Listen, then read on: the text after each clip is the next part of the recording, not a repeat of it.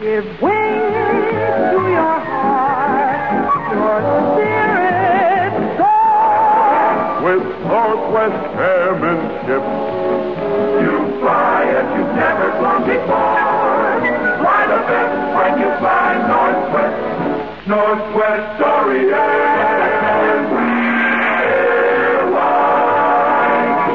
planning a trip to Tokyo, Manila, Hong Kong, anywhere in the Orient, fly the shortest, fastest way, Northwest. Northwest Great Circle Shortcut saves you 1,800 miles to the Orient. And only Northwest gives you one airline service to the Orient, direct from Cleveland. So fly the shortest, fastest way to the Orient. Fly Northwest. Daily first class and tourist service across the Pacific on luxurious DC-7Cs. Call your travel agent or Northwest Orient Airlines.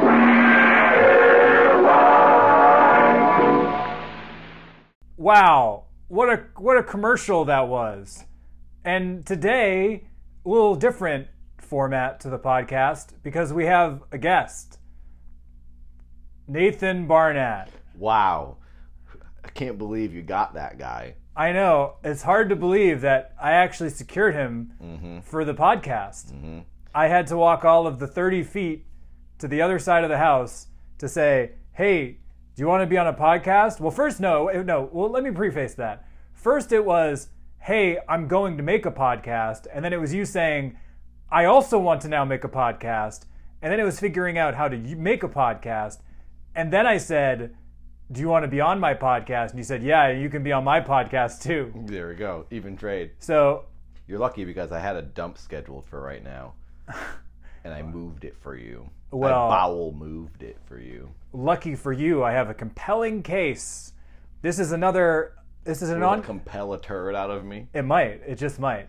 This is gonna be spooky, like this messed up spooky, because you like demented stuff. You're like Nexpo. Which is why I thought this one was a good one for you. Okay, because good. this one is basically, it has all the makings of an action movie that never. It's Point Break. Oh, that's cool. Basically. Oh, okay. So it's not spooky. It's just a mystery or something. It's a mystery. It's an unsolved mystery. It's an unbelievable mystery. Unbelievable. Sorry, That's the name of the show. I basically just said the name of the other show. You said the name of a show. Your competitor. Yeah, I know. It's my seriously, it's my competitor. The Unsolved Mysteries, Tom's competitor show. I mean, they did bring that show back. That's what I mean. It's your competitor. And yeah, I mean, I guess it is. They're beating you in ratings. I mean, definitely. But now that you got me on the show, right? Instead of having 6 viewers or 6 listeners, they'll still be beating you. Instead of 6 listeners, I'll have 20 listeners this time. Yeah, the 18 people showed up. Yeah, I mean, I will definitely take it for sure. Well, thank you for having me. Thanks for being on. I have to cough, and I don't want to do it because I have the mic. Because we have microphones on. I'm gonna turn and it's just an itch in my throat. I swear, it's not corona. So you guys, I definitely hope there not. There you go. Imagine it was that easy. All you have to do to get your corona out is sneeze, and it's gone. That's it. Or cough. It just leaves your body. Yeah, but it's only one person at a time can have it, and someone always has to have it. It's like It Follows. It's like It Follows. Like I could sneeze, and that sneeze is gonna drift somewhere, and it's gonna go to someone.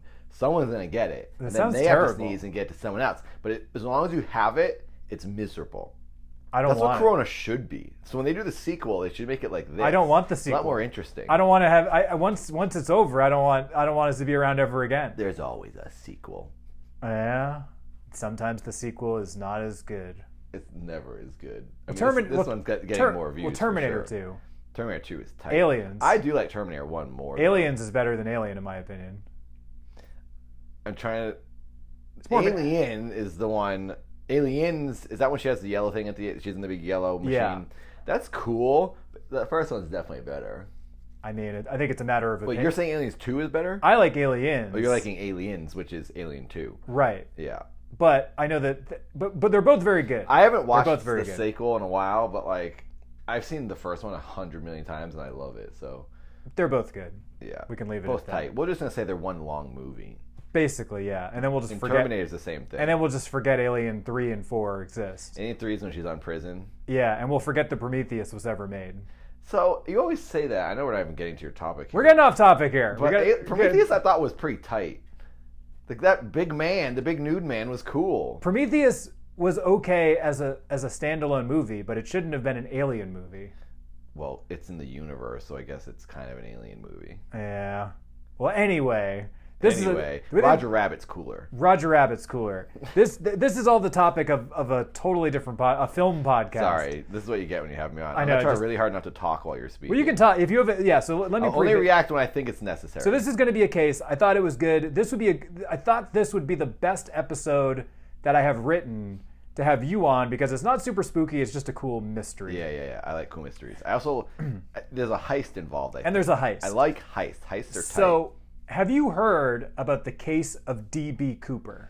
I think I've only heard you going off about it at some point last year or something. Okay. And I was like, I probably wasn't even paying attention, so I don't really know what you're going to tell me. Well, here. So I'm going to tell you a little story. That's how this is going to work. So the case of D.B. Cooper started on Thanksgiving Eve, 1971, when a reportedly middle-aged, relatively normal-looking man carrying a black briefcase walked up to the ticket counter of Portland International Airport, a place that we have both been to, and bought a one-way ticket. I had a Mai Tai there once with Aaron when we landed to shoot Milford.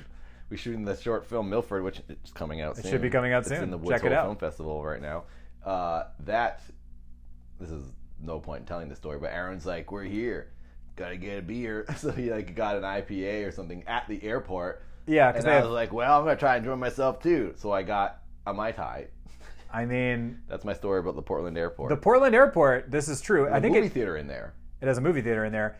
It just got dethroned, I think, by Idaho, but for 6 years in a row, it was voted America's best airport. It's cool. It's a very nice airport. Things that other airports don't do. It has a movie theater, restaurants, all sorts of stuff. The way where the area was that the bar thing was at was like unusual to me. It was just standing in the middle of nowhere. They have a piano player that's always there. That's cool. Classic. It's a very nice airport. If you're ever, once Corona's over and you're able to fly again. You can go there and steal billions of dollars or whatever this guy's doing. Okay, let's get back into that. So this guy...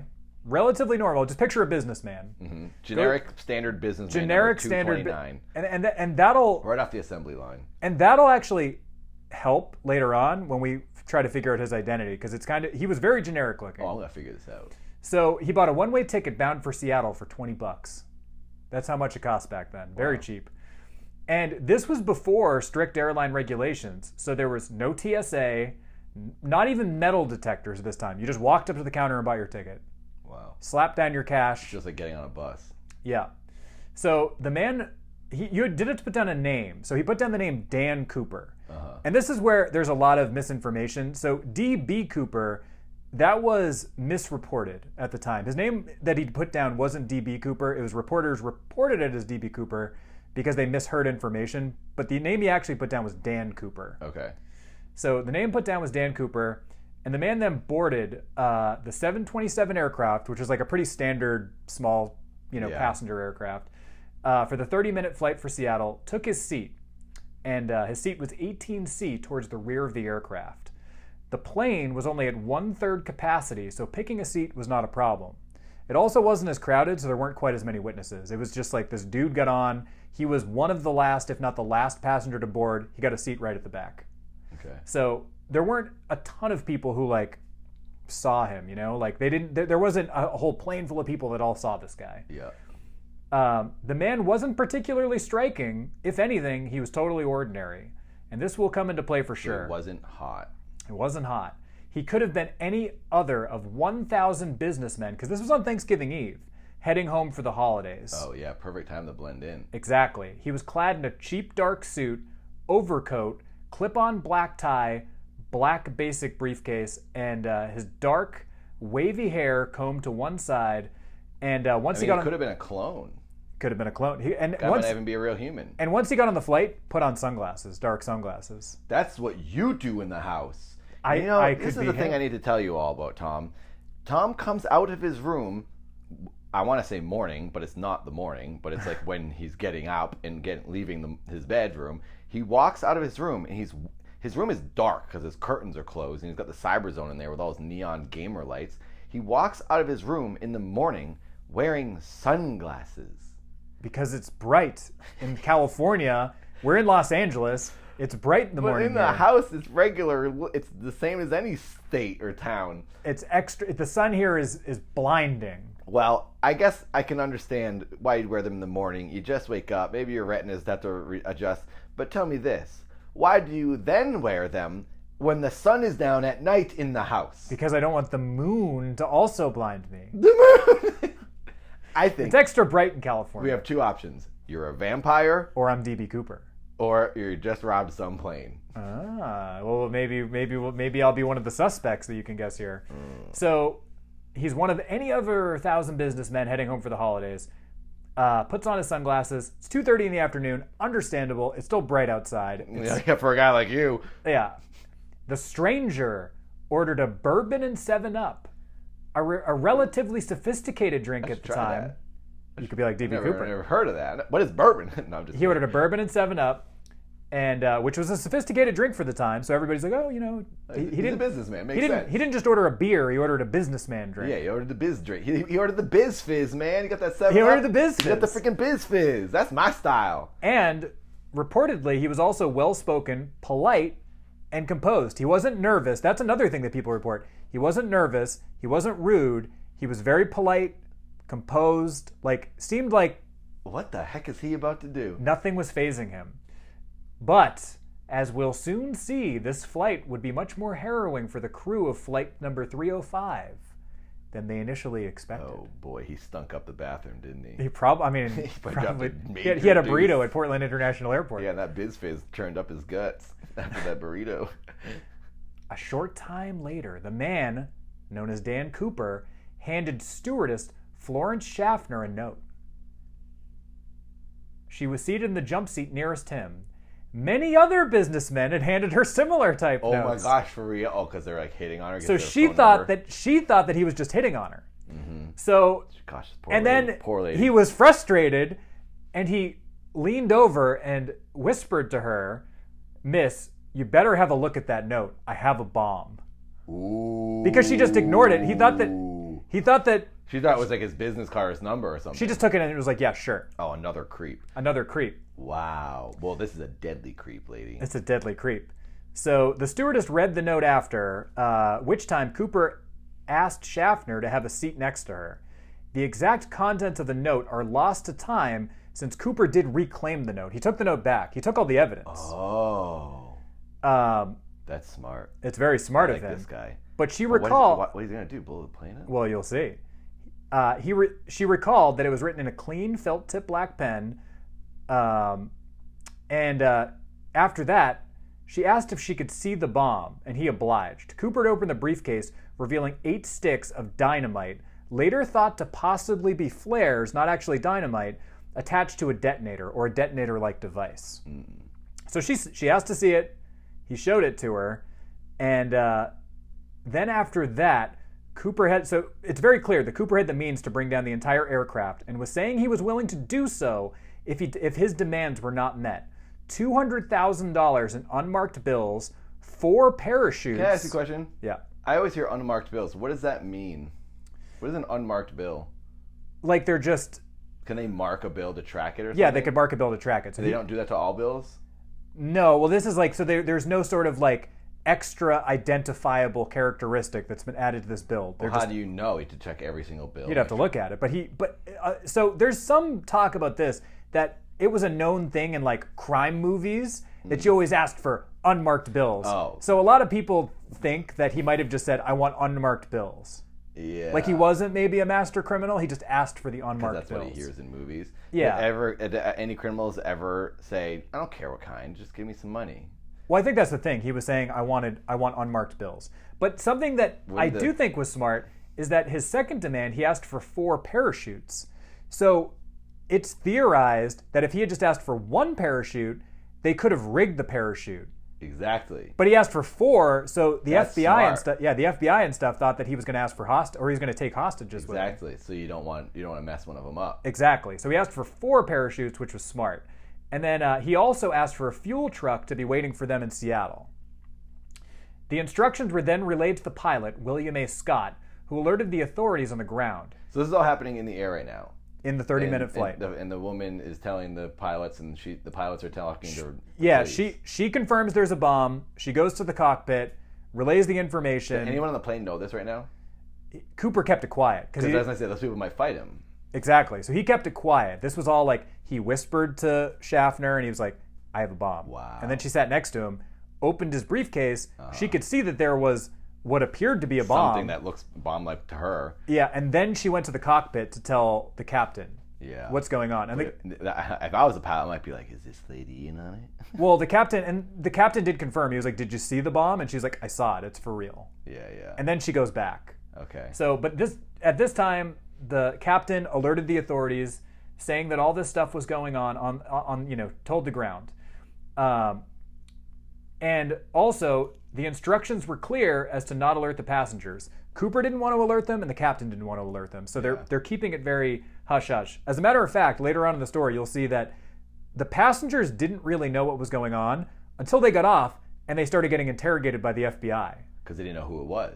They didn't know what was happening. They didn't know there was somebody with a bomb on the plane. And they also the police didn't know which one it was who it was. They didn't know they assumed. I guess the pilots might have told the description from. Yeah, they knew that he was still on the plane. Yeah. But they were like asking them, did you see anything? What did the guy look like?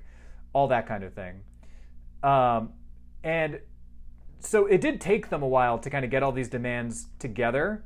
So Scott told the passengers just to kind of not alert anybody, because they had to circle for a while. Scott? He's the captain. Oh, the captain. So they had to circle for a while because this was taking time to get the money, the parachutes. The gas truck and all that. Because it was only a 30-minute flight. Yeah. So what Scott did, he made an announcement saying that minor mechanical issues were causing them to hold. After that time, they landed in Seattle. This was to give the FBI more time to secure Cooper's demands. During the hold flight to Seattle, Cooper remained calm, and he was polite, and Cooper even remarked out the window to the flight crew, looks like Tacoma down there. So he knew the area. So they weren't landing. Well, he knew where they were. He wasn't just like... And a lot of people think that this might come into play later, that he might have had military experience, because he commented on the military base that was down there. So people think that he might have been ex-military. So wait. When they were landing, he said that looks like Tacoma? Well, when they were flying over Washington on their way to Seattle, he was like, oh, that looks like Tacoma. Oh. He was just... carrying on conversation. He said that to the flight attendant? Yeah, he was just carrying on conversation with them. He was being polite. He wasn't being... Oh, I see. He didn't seem stressed out. Tina Mucklow, another member of the air crew, remarked about Cooper, quote, he seemed rather nice. Cooper even went so far... if you're going to commit a crime, may as well do it with a smile. Yeah. Cooper even went as far as to pay his drink tab. He paid for all of his drinks in cash, offered a tip to the crew, and even offered to buy them dinner. I mean, it's nice, but at the same time, no, because you're technically risking everyone's lives. I'm not going to take your tip. But the point that I would make is this doesn't seem like a hardened criminal. He seemed cool and collected. Yeah. Or that's the true sign of a psychopath. Yeah. You're like, you're so psycho that you just don't even realize and you're just being normal. I view it as... someone who kills someone but doesn't have any response to it. I don't think he ever intended... I think he probably just had flares. I don't think he ever intended to blow anything up. Yeah, probably not. And it's just a robbery. It's a robbery. I don't think there was a bomb, like an actual bomb. Yeah. I think that... Because investigators have commented later, that due to the color of them, because I guess they were like a bright red, so people... Dynamite's like a darker... Yeah, so people commented that they think that he just had road flares. Probably. And like, they just saw a quick look inside, and they were like, oh, it's a bomb. Yeah.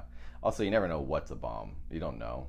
Yeah, they just... a bomb maker. This flight, like, the flight attendants don't know what a bomb was. They were just like, oh, that looks like a bomb, and this guy says he has a bomb. Yeah. So, the FBI, meanwhile, was busy with Cooper's demands, asking the airline, Northwest Orient Airlines, if they'd like to pay, which they almost immediately agreed to. They didn't want a tragedy on their hands, and I assume the bad press that went along with it. The FBI secured the money from several Seattle... So the airline paid for it? Yeah, because it was a ransom. I thought the government was supposed to get it. They had to secure it for the airline, but the airline paid the ransom. Wow. Because they didn't want... this is not the $200,000. Yeah, this is the $200,000. So the airline paid the ransom. Yeah. The FBI secured the money from several Seattle area banks and quickly documented the bills with microfilm should the money return to circulation. So they did tag it. It was marked. It wasn't marked, but each bill has an identifying. All money has like an identifying number on it. That's what I thought a mark was. How else is it marked? It has a serial number. Well, this way they didn't mark the bills with anything. They just made note of the numbers. Exactly. How did they do that? Microfilm. They took pictures of all the money. Must have taken forever. It just went through like a machine and they took pictures and it just of like scanned it real fast. Yep. Holy crap! So this way they would know when and where Cooper spent the money. And like a flag comes up if it's spent, because that number gets entered in. Like if it goes to a bank, they would see that, okay, we're looking for $20 bills that have these serial numbers. Wow. And they'd be like, okay, we got him. We know that he was in this area. Wherever, yeah. Wow. So the plan landed a little after 5:30. So it was in the air for 3 hours. For a half an hour flight? They had that much fuel? They had to keep, well, yeah, it was a passenger jet, so they had enough. I guess they have enough, but like when you're only going a half an hour flight, I didn't think you'd I guess you fuel up all the way. Yeah. So it was delayed longer to People must have been getting antsy on that plane. But they just said that there were mechanical issues and they couldn't land right away. 3-hour flight when you think it's going to be a half an hour, I would go crazy. So they eventually land. The plane taxied into a well-lit area, and this I thought was interesting of Cooper. Cooper told the staff to shut the shades, thinking he was thinking one step ahead. They're going to snipe him? Because they knew what seat he was in? As soon as so he asked them to close all the shades so they couldn't get a look at him. That's smart. I would have thought that. So he was one step ahead there. Once the money and the parachutes were on board, so they brought somebody out, they gave the money and the parachutes to one of the flight crew, brought him on board. Cooper instructed the pilot that he could release the passengers. So the passengers all exited the plane, and it was only at this time that the passengers started putting two and two together. Once deboarded, the passengers learned of the danger that they were in. FBI agents quickly began interviewing witnesses on the ground. An interesting note, Cooper rejected the military parachutes in favor of civilian ones with manual ripcords. So a lot of people think that Cooper was an experienced skydiver because military parachutes are meant to, you jump out of the plane. And it does it on its own. Does it automatically. A civilian ripcord, you can go low and pull the ripcord. Yeah. So a lot of people think that he was a pretty experienced skydiver for this reason. Yeah, to know that. That he saw it and was like, I don't want the military ones. I want the civilian ones. Go get me those. Yeah. And so he got those. And during refueling, Cooper discussed with the flight crew his plans. And he agreed to, even cooperating with the crew, to come up with a plan. They would fly out of Seattle, stopping in Reno to refuel on the way to Mexico City. So Cooper told them that he was going to Mexico. Yeah. But we'll see in a second that is not the case. Cooper's supposed final destination, after being informed that the 727 would need to refuel at least once along the way. This particular aircraft's range was about 1,000 miles, so it would need to stop for fuel sometime during the trip. So around 7:30, they got word from the tower that they could finally depart. So everyone was off. He was on there with the flight attendant's leave, or was it just most of the flight crew and the pilots were still on board. Because he needs his hostages, according to his story. Yeah, or I think it was one member of the flight crew and the pilots. Okay. So a member of the flight crew was still on board. The rest of them had gotten off. And that's the 4 parachutes. Could be, yeah. He needed to have 4 people on the plane. Right. So his story was legit. So they eventually depart. And so Cooper had instructed the pilots to fly at around 10,000 feet with an airspeed of no more than 200 miles per hour with the aft rear stairwell open. The pilots, however... So this is after they've been flying for a little bit? This is when they're taking off. This is when they're about to take off. He wanted it open when they were taking off? Right. And then the pilots said that they couldn't do that as it could start a fire, but they could open it in flight. Yeah.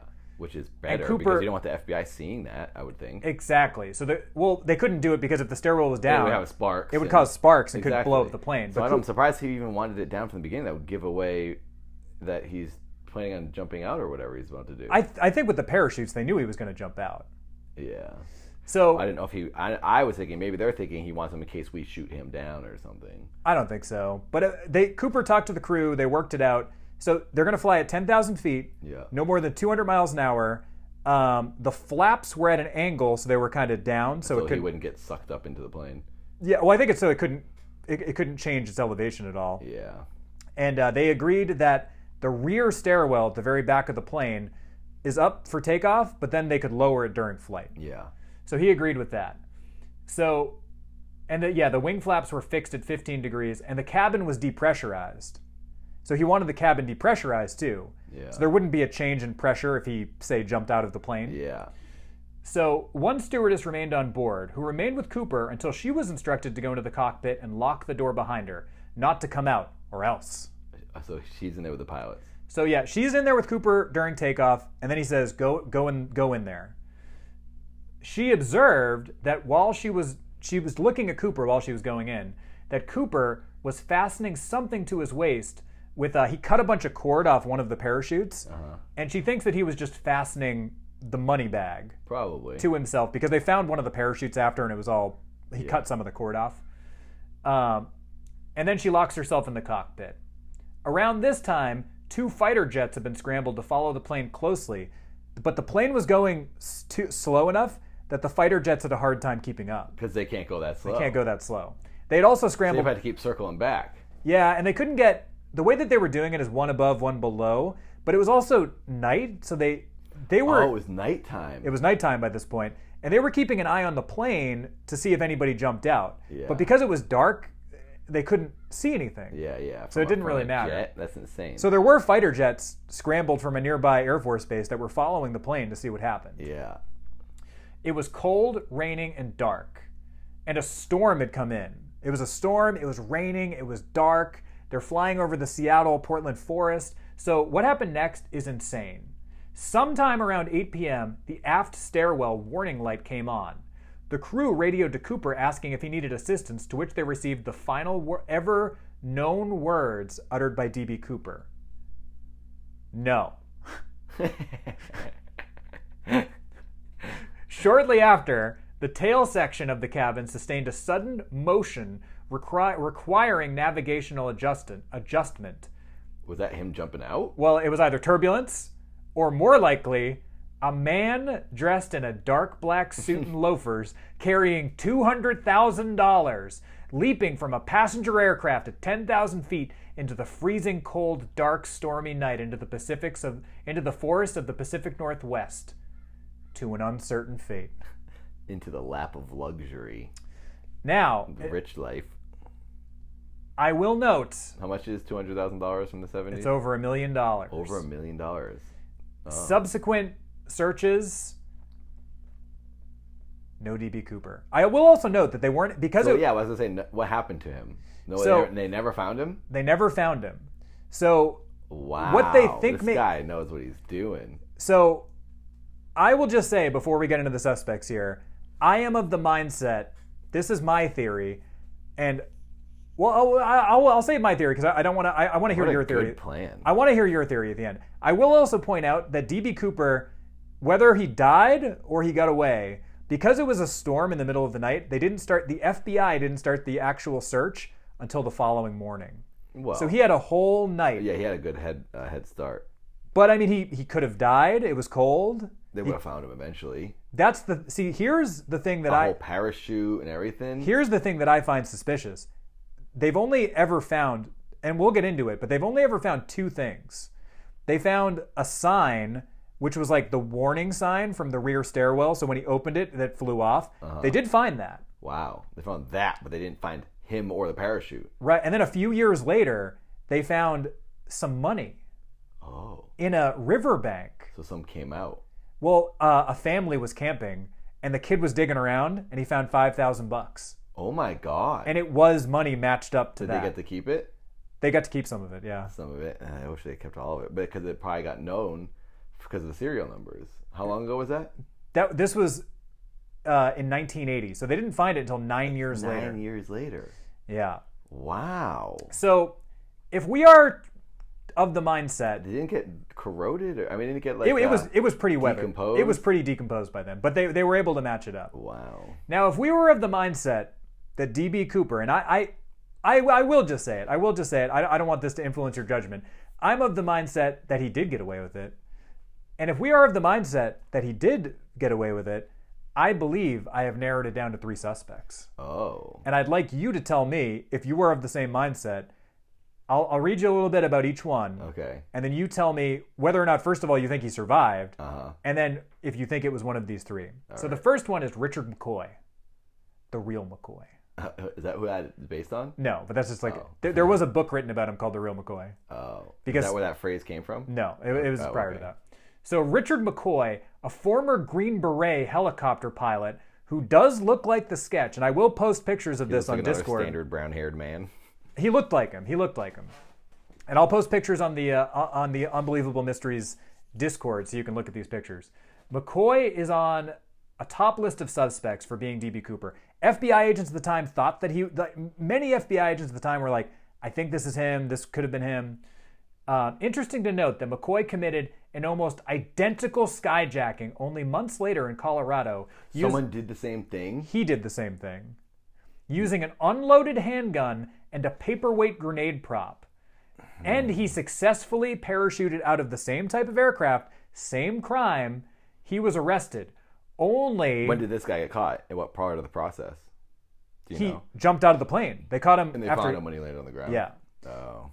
And not only that, he was arrested, put in prison, and using a garbage truck, smashed the wall of a prison and escaped to federal prison. What? This dude is a movie. Wait. So this guy, possibly a whole new person... Richard McCoy. Richard McCoy did a copycat... Did the same thing. Heist. Made it. Landed, got caught. And then escaped prison. And then escaped prison. A federal prison. This guy's amazing. And he's Rambo. He's a former Green Beret. This guy deserves to not be in prison. Let him have the money. That takes ingenuity. So he escaped. How did he get out? How someone rammed? He drove a garbage truck through the prison. From inside or outside? So someone drove it in for him. Yeah. Well, he ended up escaping. So his little skunky cousin drove a truck into the wall. It was him and a couple other. I think they stole. I'll have to look it up. But I think either way, that's if I remember awesome. correctly, that's a whole other episode on its own. Before I get misquoted here, I believe he stole the garbage truck and they escaped that way. Okay. Dang. So, and then later on, 3 months later in Virginia Beach, he died in a shootout with FBI agents, guns blazing. After he escaped prison? After he escaped prison. For a few months? 3 months. 3 months. And then he died in a shootout with the FBI. This guy's life. Holy crap. That is a movie. Just that guy alone. Right. And some interesting things to note. Fingerprints from the second hijacking, the copycat, did match. This is how they were able to catch him. He left fingerprints on the plane and they matched it with his military fingerprints.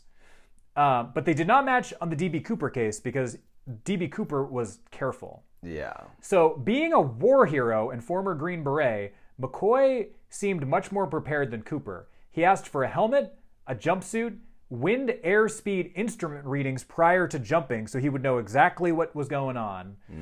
And he clearly knew what he was doing here. But he still got caught. Cooper seemed like he had some military experience, but maybe not as much as McCoy, at least not given the evidence. However, McCoy's family supposedly ID'd the tie and mother-of-pearl tie clip as McCoy's. From the first guy? They ID'd some evidence that was left behind on the first one as saying, yeah, that was his. But how many guys had that kind of stuff? That's the thing. Then? And that's what I'm just about to say. Menswear. And I will say this was a common tie at the time purchased at JCPenney. Yeah, no, I don't buy it. Could it be a massive coincidence? Oh, you know what I think? When did these people say this? They were showing the evidence after. After the second guy? Yeah. This isn't after he died in the shootout? It was after, yeah. After he was dead? Yeah. You know why I think they said that? I think they were trying to cash in. To cover up for him. Yep, he's dead. He's gone. That was his from the first one. He did both of these. It could Don't be. look for him anymore. It could be. I mean, that's what I would think because I don't think he was that guy. McCoy also refused to admit whether he was or wasn't Dan Cooper. They asked him. He refused to admit anything. Because he doesn't... Now, I think he wouldn't say because he wasn't him. So and this is going to be this will be a common thread. There's another guy. Oh my God. Another guy. So there's 3 suspects. Now there's Robert. Who was the first one again? This is Richard McCoy. Richard McCoy was. You only read to me one. That's one. Oh gosh. Now there's Robert Rackstraw. Robert Rackstraw, another former Special Forces helicopter pilot. Oh my God, these guys. And Robert Rackstraw, adrenaline junkie war hero. They're all war heroes. He was that are bored because they're not shooting people. He was in Vietnam, heavily decorated. He did tons of daring helicopter rescues and stuff, super decorated. Also, a notorious criminal. Gosh, they all are. Rackstraw is another They just wanna potential. kill. Yeah, Rackstraw is another potential suspect in the Dan Cooper mystery. Rackstraw was also on the suspect list at the time, and he did bear a physical resemblance to Cooper too. A former U.S. Army codebreaker. Brown-haired white man who was in the Army. Sounds like all of them. That's the thing, is that D.B. Cooper had a lot, like, he looked like a lot of other people. Yeah. So, and this is something interesting. An independent investigation in the 2000s done by a journalist and a former U.S. Army codebreaker decoded some letters released from the FBI archives, supposedly from Cooper, and after these were declassified, this former Army codebreaker came to the conclusion that the letters contained ciphers indicating it was Rackstraw who wrote the letters and was in fact Cooper. It contained information like his initials and his military unit IDs, his Special Forces unit IDs. And this is conversations between between this journalist and an Army codebreaker. Oh. Using letters supposedly written by D.B. Cooper after the skyjacking. Oh, who were these letters to? Like the FBI, the media. Oh, they were just letters. Just to say things. Just to say, I did it. I did it. Yeah. So if one is to believe that it was Rackstraw, it is also said that he was a CIA asset, and the FBI shut down its investigation into Rackstraw once it reveals who and what he actually was. Supposedly during Vietnam, he ran off-the-books supply drops for the CIA and had heavy CIA connections. So, and something else that was interesting of note, Rackstraw trained helicopter pilots for the Shah of Iran in the late 1970s before coming back to the U.S. Is it possible that he was a CIA asset at the time and this cleared him of any charges? Because he was a suspect and then he was cleared. Oh. Yeah. Possibly. I wouldn't be surprised. He was also charged with various crimes of which he was either acquitted or received light sentences. His own sister claimed that Rackstraw was a war hero who was disillusioned and angry after being discharged from the Army. Could he be Dan Cooper? He had the training, the ability, and possibly the get out of jail free card from the U.S. He had connections with the CIA from Vietnam and could have still been an asset. According to an FBI source, he even matched 9 points of identification from Rackstraw to the 1971 sketch. He also never denied being Cooper. The only potentials for him not being Cooper, in my opinion, and this is just my opinion, is that according to the sketch at the time and the eyewitnesses, they said that Cooper was in his 40s. But Rackstraw at the time was in his late 20s. At the time, Rackstraw was only in his 20s? At the time of this. At the time of the skyjacking. He did a lot in his 20s. Well, he was in the Army for 10 years. He was... From when he was, what, 15? Well, 18 until he was 10 years or whatever. Wow. Also, I will point out that they did say that, or at least some people have said, that they think that Cooper was wearing makeup. So could it have been somebody wearing makeup to make themselves look older? Think Cooper, the original guy, was wearing makeup? They think he was wearing makeup to kind of be a disguise. Change his eyebrow color or something? They also think he was possibly, if it was not Rackstraw or McCoy, it could have been, so this is the other guy. There's another guy that I think it could have possibly been. But there was only one copycat crime, right? There's only one, no, there were many skyjackings at the time, but this is like the closest one. The third suspect I have on my list is Kenneth Christensen. Another war veteran. He was older. He was a World War II veteran, so he was in his 40s. When did this one happen? This is the same... same time. So this is just a person, sorry. Another suspect. I keep thinking they're all copying. But he was older. He had been a World War II veteran, so he more clearly matches the older description of Cooper, being an older individual. He was also a former U.S. Army paratrooper, so he had the training. He worked for Northwest Airlines, the airline that was skyjacked, and photos have surfaced of him with similar attire as to what Cooper was wearing. And most compelling, he bought a house shortly after the skyjacking. Where, in Washington? I forget where he was from. I think he was from Washington. And on his deathbed, he also told his brother, quote, "There is something you should know. but I cannot tell you. Wow. On his deathbed. Spooky. After his death, family members found a cache of gold coins, a valuable stamp collection, and newspaper clippings of NWA, the same airline that was skyjacked. Oh, NWA, man, they've had a hard existence. I know. That stops around the same time as the skyjacking. So we had all these clips of Northwest Orient Airlines, and then the clippings just stopped around the time of the skyjacking. So he was like studying them or something. Possibly. Yeah. So he is an example of somebody who more matches the description, had the skill set, and worked for NWA, and would have had the knowledge of the aircraft. Regardless of who you think did it, what you believe, did Cooper die, the FBI officially closed the case in 2016 and are of the mindset... Wow, that long. It just kept... Because they did... It was only a couple of years ago. It just kept... Yeah, I mean, it kept going. I mean, it wasn't... They weren't really investigating hard. It was just like... well, we didn't close this They yet. gave it to, like, the new guy. They're like, hey, new guy, you're in charge of the see Cooper. what you can figure out. Yeah. Wow. So, whether or not you're in the mindset of did he survive, did he die in the jump, definitely survived, I think. I mean, it is interesting to note that Cooper was only wearing a suit and overcoat and jumped into unknown terrain due to cloud cover, a storm, and it was at night into freezing temperatures. Various artifacts, like a sign from the aft stairwell, and the money found by this 8-year-old boy were found, but to date, the Dan Cooper, DB Cooper, remains the only unsolved skyjacking in U.S. history. That's awesome. So, what do you think? I think it's super tight. I love a good heist. Glad no one got hurt. It seems, right? Well, I mean, if Cooper did die, well, him. But I mean, the guy Cooper doing it, that doesn't really matter. But there's no innocent harm done. No, there was no collateral damage. Collateral damage, yeah. So I think the guy definitely got away. I mean, this guy probably had a pretty good plan for every step. Yeah. He knew probably I could land in this big of an area. If I land somewhere in here, I'll go here. I'll get on this boat that I have. I'll do this. I got to get to this point. Then I'll get in this car. I think he had a lot planned out.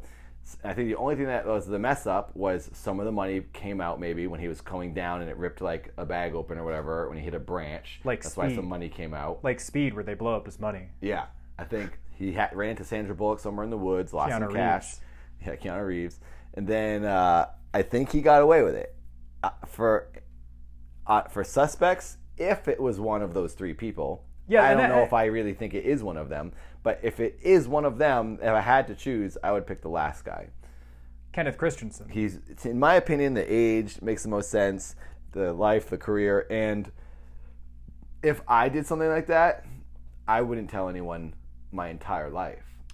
And I wouldn't want to get anyone else in trouble in my family somehow, because you don't know what the government would do and take away a house from someone if like I told my brother or whatever when I'm dying it was me, and then he knows that somehow someone heard that. But what if he was just talking? But what if he was just him saying, "I have something to tell you.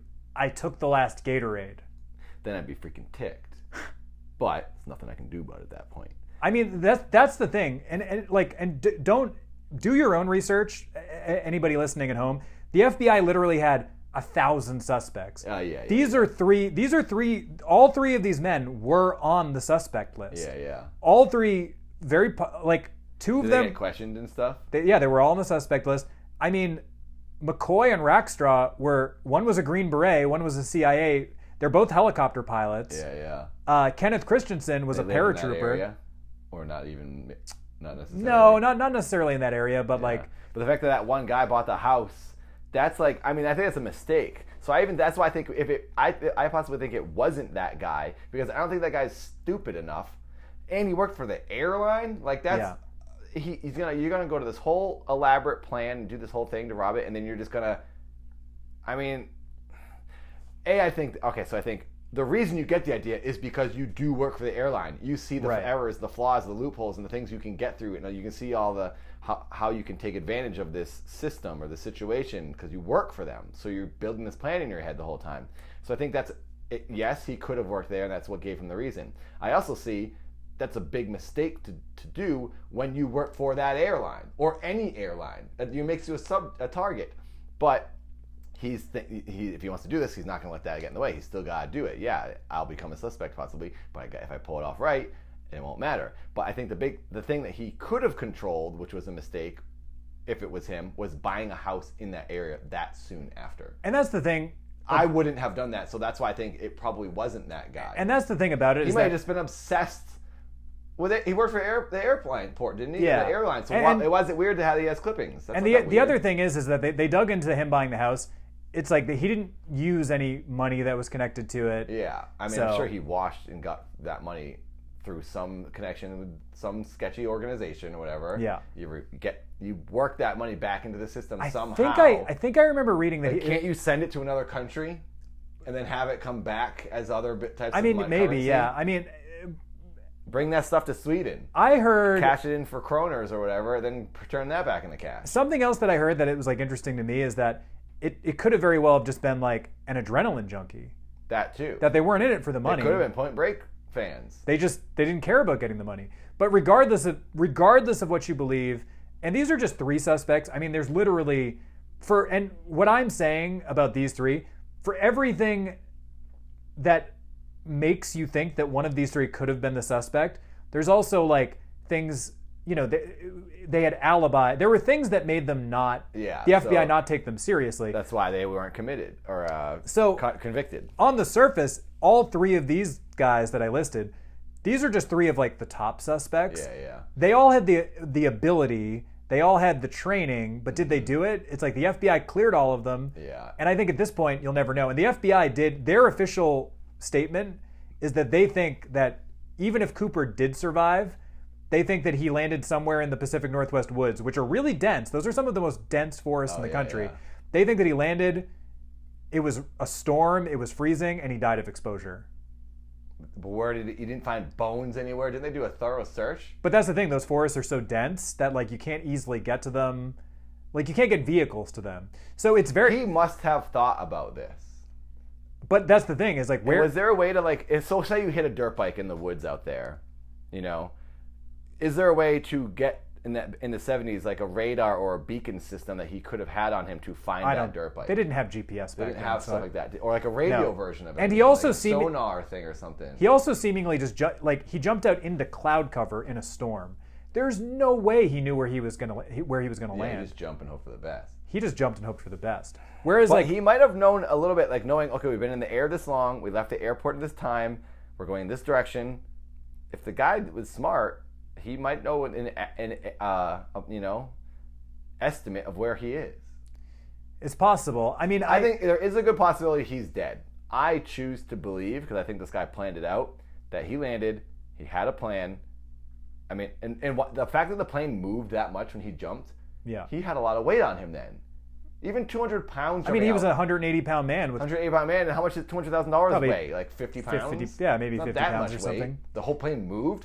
I think he had camping supplies on him too, like maybe a collapsible stove. It's not possible. He didn't have any supplies. He didn't have anything in his briefcase with him other than the bomb.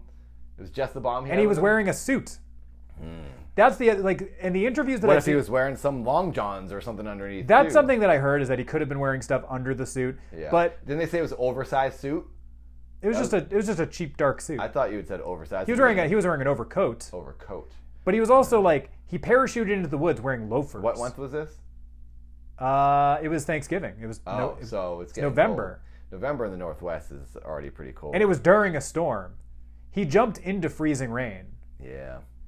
So that's why I think there is a chance he could be dead, but I think this guy's when you have that much determination, like nothing's going to stop me from doing things I want. Yeah. I've had really hard ships doing things in the woods, like carrying a huge log super far. It's actually like hurting my body, and I'm bleeding now, and I've done things where I'm not wearing shoes and I have like a glass in my foot, but I'm still walking because I gotta make it out of the woods. I've had those situations, and you do not stop. I think that guy was freaking pumped, worked up, and he made it out of there, and he probably had some person, a forest master. He probably got his weird cousin who's a forest master in the woods to get him out of there. Someone was in there. You never know. I mean, that's the whole thing about this. He could have shot a flare up His forest master saw it, went and picked him up on a dirt bike. Yeah, I mean, it's possible. I think at this point... And if they were flares, holy crap, I just solved the case. That's how he got his forest master to find him. It wasn't dynamite. Solved the case. He threw his flare in the air. I mean, that's true. They didn't... Well, when he jumped out, maybe. I guess the jet pirates didn't see that, but he could have very well done that while dropping, held it while parachuting. I mean, I don't know. This Say, is here this I is am, I'm this is a landing. reach right here. Hey, man, 4 flares to look like dynamite, that is your way out with all the other people Yeah. on the ground who are helping you. I mean, yeah, maybe. It's like That's what I would do. that's possible. But So next time you hear about plane jacking, and it definitely wasn't me, that's what I would do. well, because of cases like this, cases like this attributed to the rise of the TSA. Yeah. So if you're ever waiting in line and people are scanning your shoes or whatever in TSA, you can blame DB Cooper. You know, I got a little story for you. You know that shoe bomber guy? Oh yeah, he's another thing. Post 9/11, that Yeah. guy, like the reason now you take your shoes off, Right. Or if people do, if you don't. Also, if you guys didn't know, you can pay $80 for 10 years to never have to take your shoes off, and just because You go through TSA pre. yeah, you can get pre-check, which I did for $80, which proves you're not a criminal. Yeah, makes no sense. Well, they do a background check. But they don't know what I'm planning on doing in the future. Well, Like, did they do a foreground check? yeah, that's true. So that's like, I don't know why it's even a thing, but whatever it is. So anyway, the reason they do that is because that shoe bomber, when that happened, you remember Michelle Murphy, my old girlfriend from when I was like 20? Her uncle, who I saw like all the time because I was over at her house. And Was he the shoe bomber? He was the guy who got him. Oh, really? He's the one. He was an airport cop or on whatever? the cover of all the newspapers, sitting there with the handcuffs next to him in the cop car. Wow. That was Michelle's uncle, who I like would add barbecues at his house all the time. He caught the freaking shoe bomber. That's cool. Insane. I was like, what? I Your mean- uncle Steve? You gotta put Steve on the case of DB Cooper. Yeah, I don't remember his name, but I was at the guy's house all the time, and then he's in the newspaper as, yep, he got him. It's like, I know it's like a whole team, but he was like the cop who was the one arresting the shoe bomber.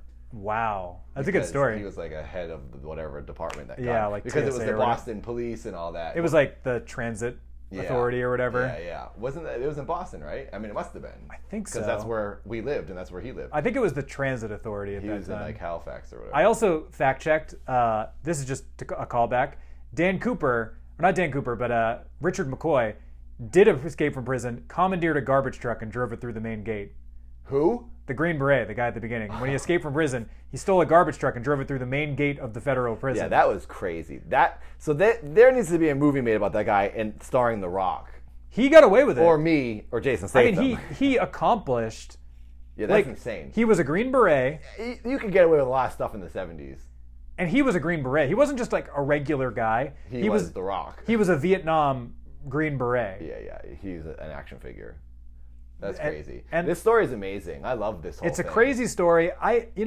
I'm glad it wasn't spooky. It's not spooky. I mean, it's a mystery because I think at this point it's been so long that the suspect, if he was still alive, is probably dead. Yeah. Or he died in the woods of exposure, or he died in the fall, which is also that's the FBI's position, is that he either died in the fall, or when he landed, he died in the forest or whatever. I mean, there's a high chance he died. I just like to think he didn't, because I think this guy was very well prepared. It's a more romantic notion to think that like Rambo jumped out of a plane and stole. It's a better movie. It's a better movie. But yeah, this story's crazy, and it remains the only unsolved skyjacking So cool. in U.S. history. I like that. It's a crazy story. Yeah, the money never got spent then, huh?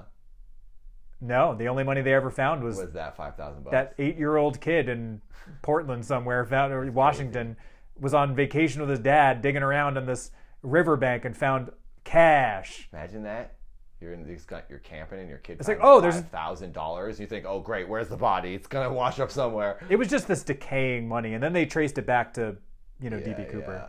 And yeah, this case was still going on up until they had it 4 open. years ago. They had it open until 2016. That's insane. And the FBI did make a statement. I'm paraphrasing, but it's something along the lines of, if somebody finds like the parachute or the money, bring it to them and they're going to reopen the case or whatever. So basically, if you find out who did it, Yeah. if you have definitive proof that somebody did it, and that's the other thing is like, there were things like those letters that were sent after. Mm-hmm.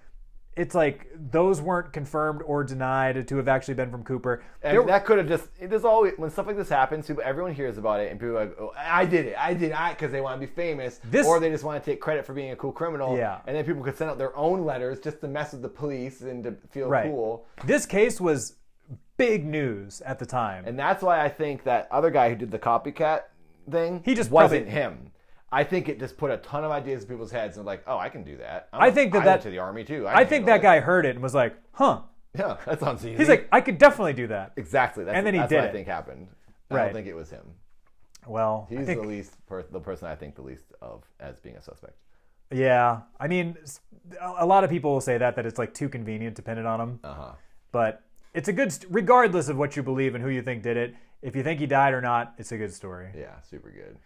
Well, thanks for being here today. Thank you for having me. Is there anything you'd like to plug? What do you have coming up on your podcast? Why do you ask me? Because I too am a podcast master now. I have my, I want to say new, but it's not new because I did it as a live stream series before on YouTube. But now I think it makes more sense on podcast form here on Anchor or iTunes or wherever you're listening. Podcasts are just fun, man. They are fun. They're fun and easy. And literally every single living soul I know has a podcast. And I've always wanted to do my own. And this has been I've actually done live streams. I've done chats with people on message boards and in comments.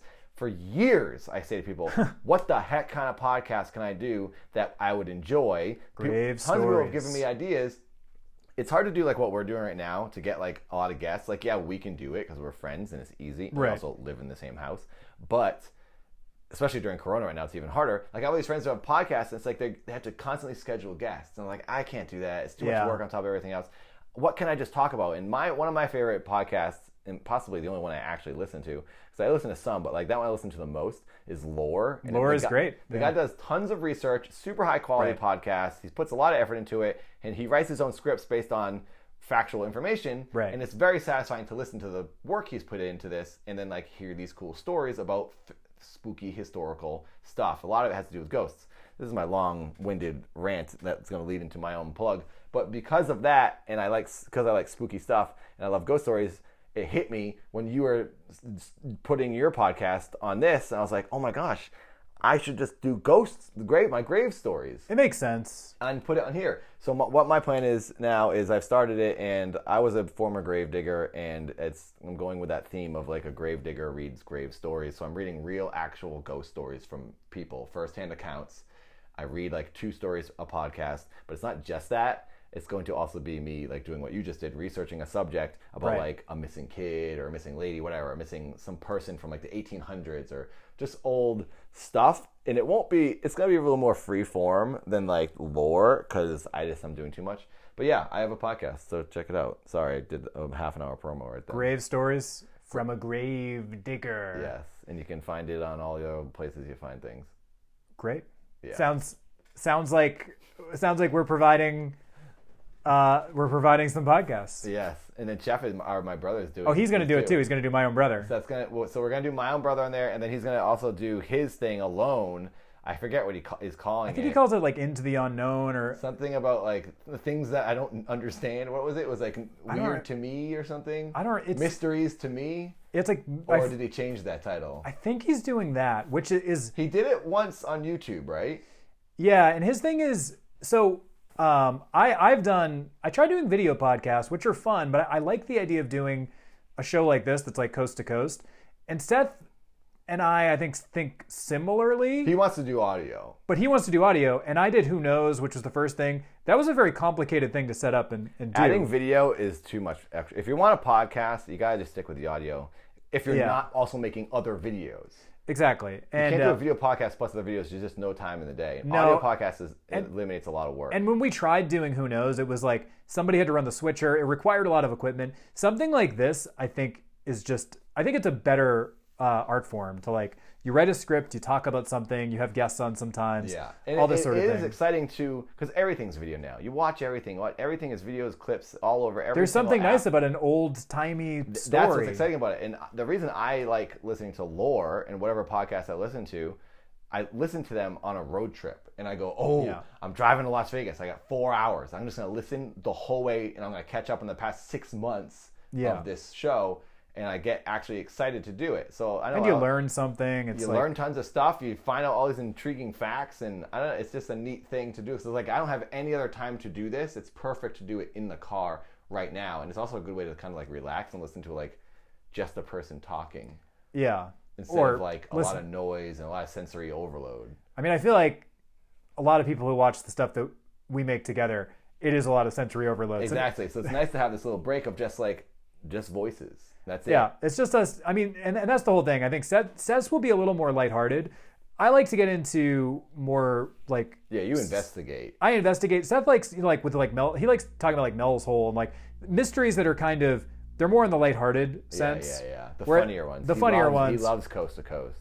I know, as do I. But I like going more into like this story, for example, like a true. Well, yours leans more towards like unsolved mysteries, the '80s show. His is more weird mysteries of the universe. Yeah. Which is still going to be awesome. This and I'm guy looking, that got some guy who got eaten by some guy who got turned into Swamp Thing or something. Yeah.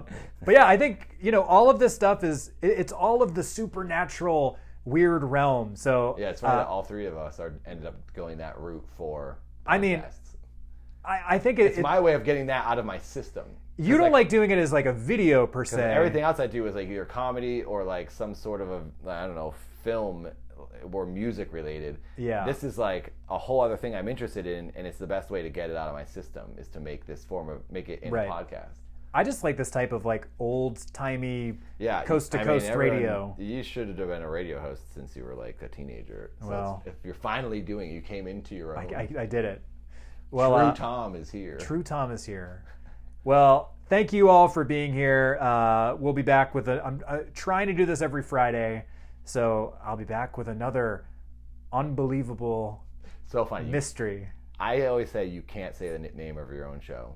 Tom does not say unbelievable mysteries. Unbelievable. He says O-N.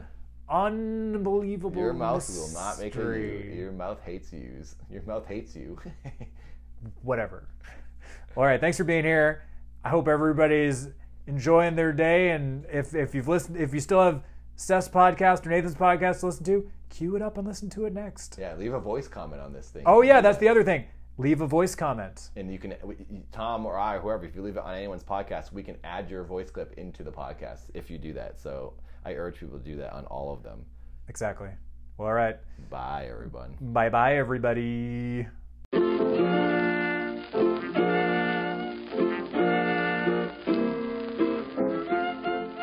Till next time, I've been your host, Tinfoil Tom. And until we meet again, take care and good luck. I'm counting on you to spread the truth.